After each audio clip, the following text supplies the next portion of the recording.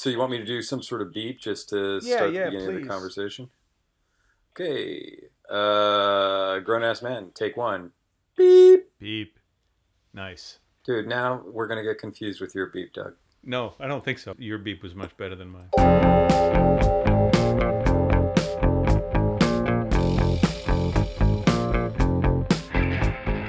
There are men who love Batman, but have never even heard of Man-Bat. There are men who could draw the Wolfman from memory, but wouldn't even recognize Man-Wolf, or Werewolf by Night, or Marv Wolfman. And then there's Adam Bernstein and Doug Bost, two men who should have better things to do, but aren't doing them right now. These are two grown-ass men. Grown-ass man. With special grown-ass man, Steve Farrell. Welcome to Grown Ass Men, Steve Farrell. I have to say, I've intended to have you on this show for a long time, and this is finally, my plans have come to fruition. I'm told that the most savvy comic book fans live in Seattle. I don't know about the most savvy, but it's been my ardent desire to be on the show. Big fan, big fan. We're here to talk about Superman and Batman. Finally, they're making the movie where it's your childlike dream come true. It's the basis of every who would win argument in third grade. Who would win between Superman and Batman? Who would win between the Hulk and Superman? In fact, I was walking down Broadway just a week ago, and this guy was unloading a bunch of boxes of wine or beer or something like that, and he was wheeling them into a restaurant, and he was yelling to his friend who was in the truck with him. He was like, "Nah, Hulk would win every time over Superman. Every time." They're like fully grown men. And I had to stop. I was like, I totally agree, because he's got the rage. And he was like, "See, this guy knows."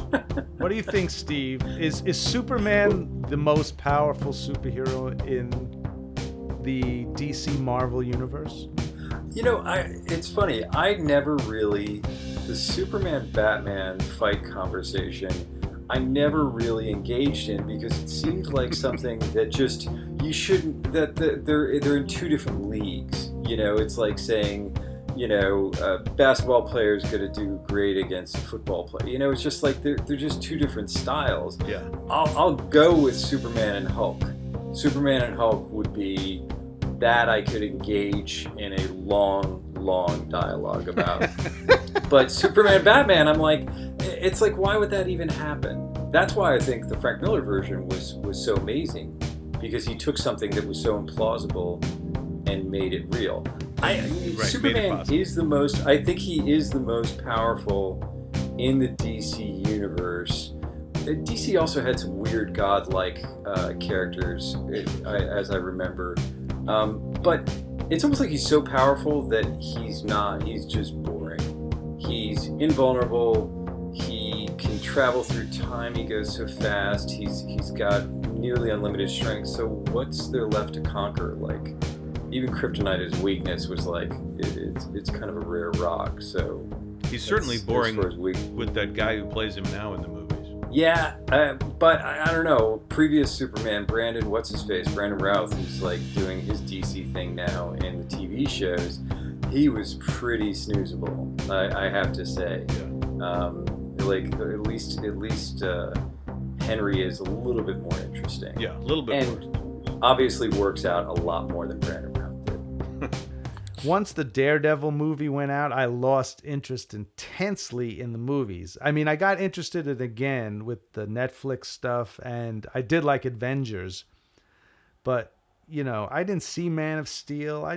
Even this Batman, Superman, once I saw the trailer, I was just like, oh, who cares, man? My father-in-law, George Baumler, very nice guy, and very limited interest in superheroes. He likes the Submariner, and that's about it. You like Submariner? That's it? Submariner. Yeah, does he say Submariner? He is convinced that it's the Submariner, and I'm not going to fight him on it. Okay. I say Submariner. Let's call the whole thing off.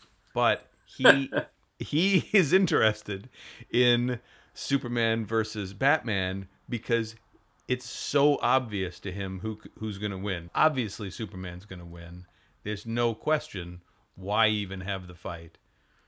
And I had to tell him because I think that's, Batman's ruthless, and they're going to try to make the fight worth having, and he's going to have kryptonite in his gloves or whatever. But right.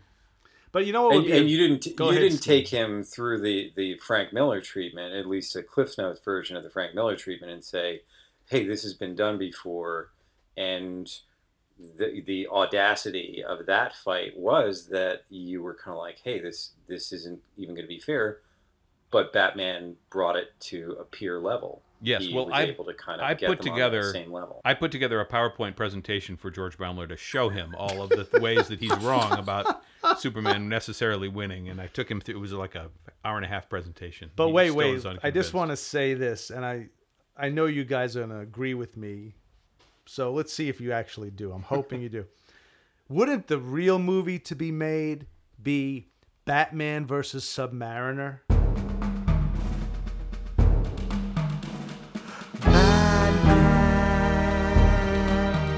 Submariner,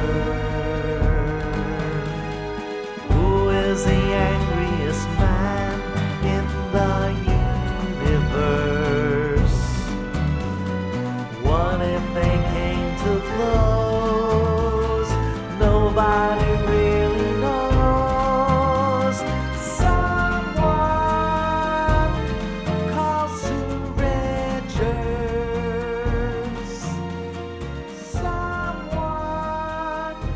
Two of the most angry, resentful. They hate everybody except for Submariner hates everybody except for Namora and Sue Richards, his ladies. Batman versus Submariner. That is an interesting fight. I really can't imagine how they would. Where's the common ground? Like, are they going to fight on underwater? They're just going to fight. It's going to go underwater. It's going to go in the air. He could get a bat sub. He could totally get a bat sub. And if he's doing this suit of armor for Superman, I have to think Batman could come and get some sort of like bathysphere sort of thing, that would allow him, or just a straight up rebreather. So he's underwater with like a very minimal mask, and of course Alfred's helped him with it, and away we go. And the bat boat he would have, and he'd have the shark repellent. Shark repellent bat spray. Bat shark repellent.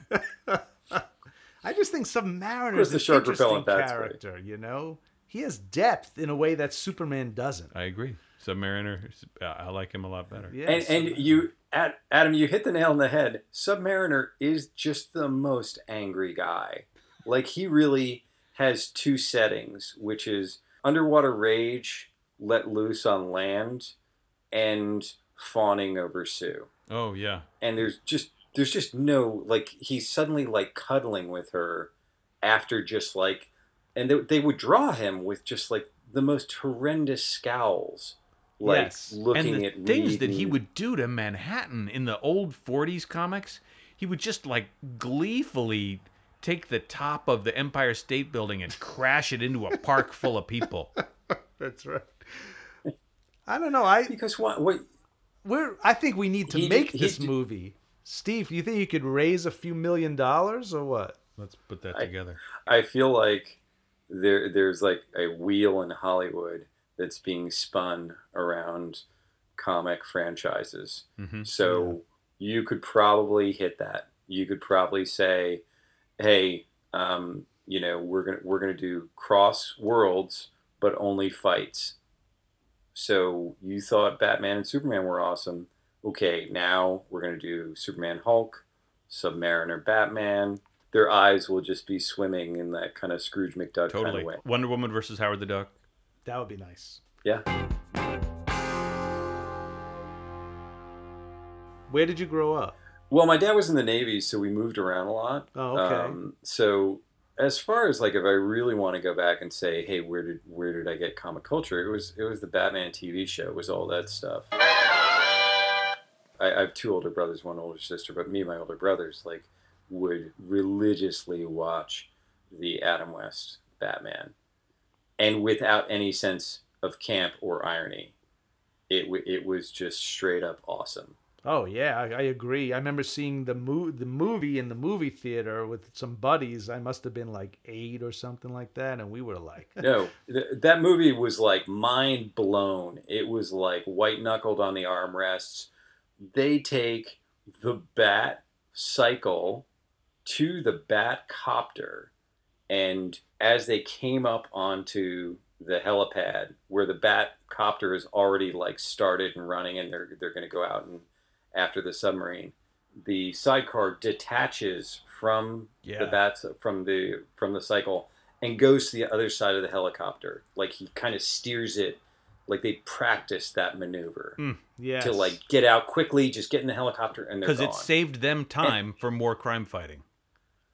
Exactly, they're just so damn efficient, and it was like every scene you set up with Batman toys brought to life. Oh, You were like kadoosh, and then we're into the helicopter. You know, it totally and was. And to have a movie that brings together all those villains in one movie, Oh, it was so satisfying. Yes, it was. And when the you go car back and was you that watch it, cool, like the Batmobile, I saw it a couple of weeks ago at a museum. They had the Batmobile, and that 1966 Batmobile is so cool. You can't not take the show seriously as a 10-year-old kid. man, when they were sitting in that thing, ah. we used to when my oldest brother Bob, who is an enormous and lovely geek, and I learned a lot of my geek powers from when he first learned how to drive. We used to repeat what they would say when they got into the car, which was turbines to speed, atomic battery to power. Atomic batteries to power. Turbines to speed. And they would go, and then like flames out of the back. Oh.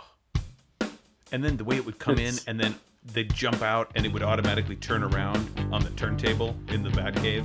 Ugh. I loved it. Again, it's already turning by the time they're jumping out, Yes. and the turntable's already going because their shit is dialed. Oh man, I did love that. It was perfect, man, and I think so many people do. People kind of get a little weird about it because it is so campy when you look at it now, but for the people our age when we were young watching it, it was really happening. Well, so Steve and I have a special connection to that show, which is Lorenzo Semple Jr. Yes, exactly. Explain who that is. Okay, so Lorenzo Semple Jr. Taught a master class in screenwriting at the program that Doug and I went to at NYU, dramatic writing program. Wow. And Lorenzo's class was, if you were kind of like, hey, I want to be a screenwriter, Lorenzo's class is where you had to end up, because he was kind of the most prestigious. Like he worked. He did the Parallax and- View, 3 Days of the Condor. Yeah. He did Right. King Kong. He did The Drowning Pool with Paul Newman. I'm not naming the big movies.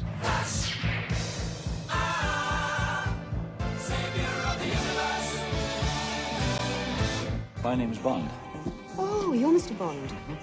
I believe I'm having you in half an hour. Oh, splendid. Your room or mine? Sean Connery is Ian Fleming's James Bond in Never Say Never Again. He's a guy who really worked in Hollywood. Right. And also, he was the original writer on the Batman TV show. Really? That's awesome. Did you guys get Yeah, to and like he- talk to him about Batman? Like, did you have that kind of access to him? Yeah, he did. He was very generous with his Batman TV show commentary. Oh man, but- that's but- so cool. But never in a way like it's never like, because he was still a professor, and I don't know about you, Doug, but I still was sort of like in that I'm in awe of professors kind of thing.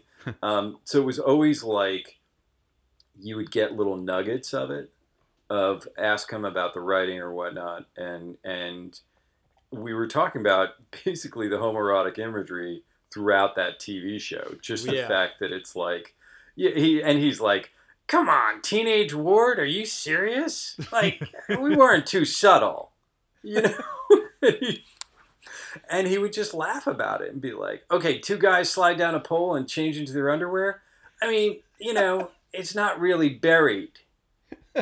Oh, that's hilarious. And he also had a thing that was kind of like a Tourette's tic that he would have, where he would kind of underline any statement he was giving you with a kind of, he'd make this little noise. He'd say, like, I mean, we're not being too subtle. And it was usually, that tick would come out when he thought he was right about something, or when he thought he was funny. It would become more and more pronounced the more he would say something that he thought was like, well, I think that character of David's ex-wife is really your Deus ex machina. It was like an emphasis. It was like an underline he would put in anything he just said to you. But then the thing that amazed us all the most is when we were taking his class, it had never occurred to me to really go and rewatch the Batman episodes. Oh, wow. But when we go, so now we're students of Lorenzo's, and we go to the library at NYU, and we watch some of the old episodes. And we watch an episode with Burgess Meredith as the Penguin, Right. fighting Batman. And Burgess Meredith comes out, and he goes, well, Batman can't possibly defeat me now. And he would do this thing, and it was Lorenzo's tick. And we all realized at the same time, oh my God, Burgess Meredith is doing Lorenzo Semple as the Penguin. Wow. And yes, absolutely. Because Lorenzo was a creator of the show, and he was there all the time, and Burgess Meredith just picked up that tick and started doing it as the Penguin, which is fantastic. I always took his tick as kind of the subconscious damage that had been done to him in Hollywood. like it was just this manifestation of everything he had weathered during his career, because he was also very vocal about kind of like the bullshit that he had to deal with. Yeah, it was the manifestation of having to do Sheena the She-Devil, or whatever that movie was. But there's a Sheena the She-Devil movie written by Lorenzo Semple. And it came out? Sheena. She was an innocent in a savage world. Yes. I gotta see this. Just go to IMDb and look up Lorenzo, and you'll see, like, that guy worked. Oh, his credits are amazing. But apparently, like, if Burgess Meredith is picking up off of him, that was pretty early on. So he must have, it must have manifested pretty quickly. Yeah. I mean, just getting back to that show, I mean, those villains who, the guys who played the villains on the Batman TV show, that's really what they're most famous for. And they were great actors. I mean, Cesar Romero played the Joker, right? Oh, I mean, isn't that what he's most known for? Mr. Freeze was played by, I think, Otto Preminger, right? The director. Eartha Kitt. Eartha Kitt, at that time, was also known for being really vocally anti-war. Right. And refusing, I think she refused a invitation to the White House from Nixon. She was kind of badass at that time. Yeah. Right. Well, I think everybody likes Eartha Kitt. That there's no controversy there. Nixon, yes. Eartha Kitt, no. And then what about Julie Newmar? Yes. Julie Newmar, and not that I'm saying you should search the internet for /fiction Julie Newmar, but there's a lot of people who have strong feelings about Julie Newmar. I am one of those people. I have strong feelings about Julie Newmar. She's like an ideal that has come and gone, but people have not forgotten her. Yeah, no other Catwoman has ever filled that costume. Yes. Who played Batgirl? Yvonne Craig. Yvonne Craig. She was. How could you forget Yvonne Craig? She was amazing, and she was also the green person in Star Trek episode, the first run. Right. With Right. Yeah, and my older daughter went through a fairly healthy Batgirl stage, and that has a signed Yvonne Craig picture. She understands it and understood that Batgirl's moves were a high kick and then kind of doing a sort of sideways cartwheel after joining hands with Robin or Batman. That's right. They would spin her around, and she would do this sort of cartwheel thing, and guys would fly. The whole Batman family was interesting. And then there was the Superman family. DC did this thing in the 50s where every major superhero had, well, maybe not Wonder Woman though, but they all had these families. Shazam had a family. Right. Batman had a family, Batmite and Alfred and Batwoman, and then there was Superboy, Supergirl, Crypto the Super Wait, Dog. Shazam had a family? Like a Mrs. Shazam or? Oh or yeah, just... wasn't there like a Miss Marvel? And not the Miss Marvel from Marvel Universe. Yeah, there was Mary Marvel. Mary Marvel. That's right, Mary Marvel. There were a bunch of those kids. Shazam had I don't know who the mom was, but he had a lot of kids. They might not even have That been his Shazam, actual he children. got around, man. I don't think they worked out the logistics of. Do you guys remember this Shazam TV show on Saturday mornings? Oh, I used to watch that intensely. Shazam and Isis, the Shazam and Isis hour. Yeah, almighty. Oh man, now we're talking. Oh, Zephyr winds which blow on high, lift me now so I can fly. You have amazing memory for that stuff. Oh, man, there's a portion of your brain that is just dedicated to that. Yeah, and I've forgotten a bunch of phone numbers, but I still have that. Oh, Zephyr winds that blow on high, lift me now so I can fly. Yeah, and they drove around in a Winnebago, and they had that like big jewel-encrusted like disco ball between the two seats. And again, old man traveling around with this young kid in Winnebago together with some weird disco kind of thing, and it's like, how were they not arrested? That important question ends part 1 of our free-ranging interview with the legendary grown-ass man, Steve Farrell. And on our next podcast, we'll share part 2 with Steve, where we get into Superman on the classic TV show and in the new movie. And we'll have a story about why you should never try to imitate Batman at home. See you then, my friends. Grown-ass man.